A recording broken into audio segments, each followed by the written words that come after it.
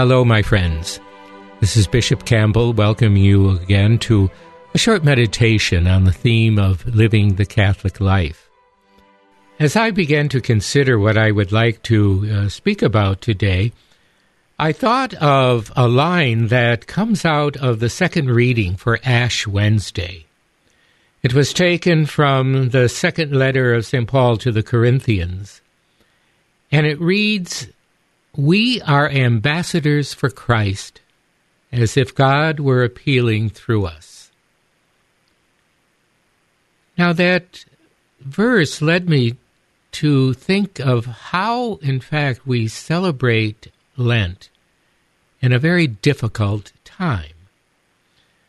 I think for many of us, we probably have thought we've been observing Lent for the past year. But in fact, this Lent, I think, is important because there are signs that we are turning this whole thing around. Although I can imagine it's going to leave many difficulties behind it. But how do we celebrate Lent in the times in which we live now? It's a time of immense divisions, a little civil unrest. There's a profound moral and intellectual confusion among people. There's even that problem of redefining what is true, even a move to squelch the truth that would lead us both to health, prosperity, and of all things to the salvation of our souls. And we deal with the anxieties of the pandemic and how to recover from them. So let me offer a few thoughts that begin with St. Paul's admonition that we are ambassadors for Christ, and speak about the way in which we might observe this season in a way that will be profitable to our spiritual health and profitable to the world around us. First, I think we have to understand what an ambassador is. In diplomatic terms, an ambassador is one who stands in for a head of state among foreign powers. We have ambassadors in England, France, and in fact they are there to represent the head of state, the president. And being an ambassador for Christ, I think St. Paul is suggesting that in many places and many times, we are the stand-in for Christ. We represent Christ in the very place where we are. And in order to do this effectively, I think in this Lent, we have to begin with a personal transformation according to the pattern of Christ. We are called at the very beginning of this season to a kind of personal asceticism, a discipline that will allow us, in a sense, to reshape our lives, to empty our lives of concerns that are not entirely healthy. And in our prayer and fasting and almsgiving, we are, in a sense, orienting ourselves to the person of Christ and his message.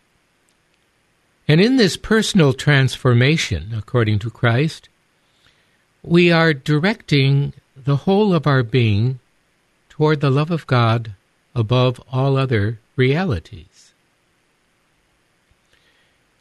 And from this personal transformation, as we follow our Lenten discipline, especially in the intensity of our prayers, we then touch upon the transformation of the culture around us. We could not be effective ambassadors in our own time and place unless we have begun with the transformation of our own hearts and minds. And it is from an example of our own lives, our fidelity to Christ, that begins in many subtle but nonetheless important ways to transform the culture around us. And this personal transformation and our responsibility, I think, for the transformation of the culture around us means that, secondly, from our own Lenten discipline, we have to achieve both the knowledge and the courage, the readiness to witness to the faith. And we remember what St. Peter preached immediately after the Pentecost, when he rushed into the streets of Jerusalem. He said to the people, "Remember, there is no other name in heaven or on earth by which we are saved than the name of Jesus Christ." What a profound responsibility that Christians have to proclaim that message, because it is, in many ways, a matter of life and death, of hope or despair. So in bearing witness to the faith and to the power of the name of Jesus, we have to be steadfast in the saving truth that we have received from our Lord Jesus Christ. Isn't this why St. Bernard of Clairvaux, when he preached on the nature of conversion, said that the first act of conversion is the conversion of our mind? We have to know what is true in order to do what is true. So therefore, we have to commit to a deeper understanding of the faith that we proclaim and the name that we bear.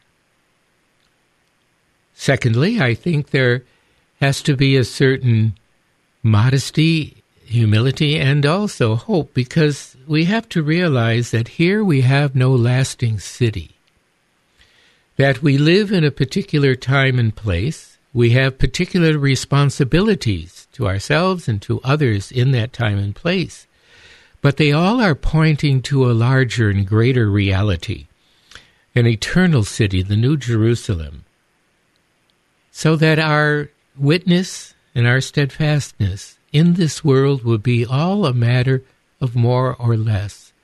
We can't do everything, but we can do something. We also, I think, in our fortitude, are not to be overwhelmed by events. There is a tendency in our own world to define everything that is difficult or challenging as nearly apocalyptic. This has to be the end. Everything's falling apart. It is destroying and falling around our ears. But remember that we are buoyed by the hope that in all things the victory of Jesus Christ will be revealed, so that we do not belittle or pooh-pooh the challenges, but we are sustained by that profound hope that this is not the ultimate reality. So we commit ourselves to trusting in the loving providence of God. It is a providence that we may discern only in remembrance, only in recollecting back. But it's a trust that in the hand of God, as St. Juliana of Norwich said, all things will be well, all matter of things will be well. So we commit to doing the good. We commit to our particular responsibilities in this Lent. We turn our Lenten discipline into a way by which we become ever more ready to do this. And then as we come to celebrate the great feast of Easter, the joy of the resurrection will not only be greater this year, but it will be a more profound experience and a deeper source of understanding. You know, in the early church, in a period in which Christians lived day by day with the expectation of a persecution or arrest or even death, in the midst of this, the church fathers used to call for martyrdom. Now, martyrdom originally meant simply giving witness to your faith. It was a confession that you made in public. Sometimes this, of course, led to a blood martyrdom, or a red martyrdom, as it was called. But we are all called to make that confession and to live it daily in our lives, to share it, and to be ready to give an account of the faith that we believe. But I think we do this by winning for ourselves this Lent a peaceful and calm disposition, a resting in the assurance of God's presence among us, with gratitude in what has been worked in our lives by the death and resurrection of Jesus Christ, and the persistence and sustenance of the virtue of hope.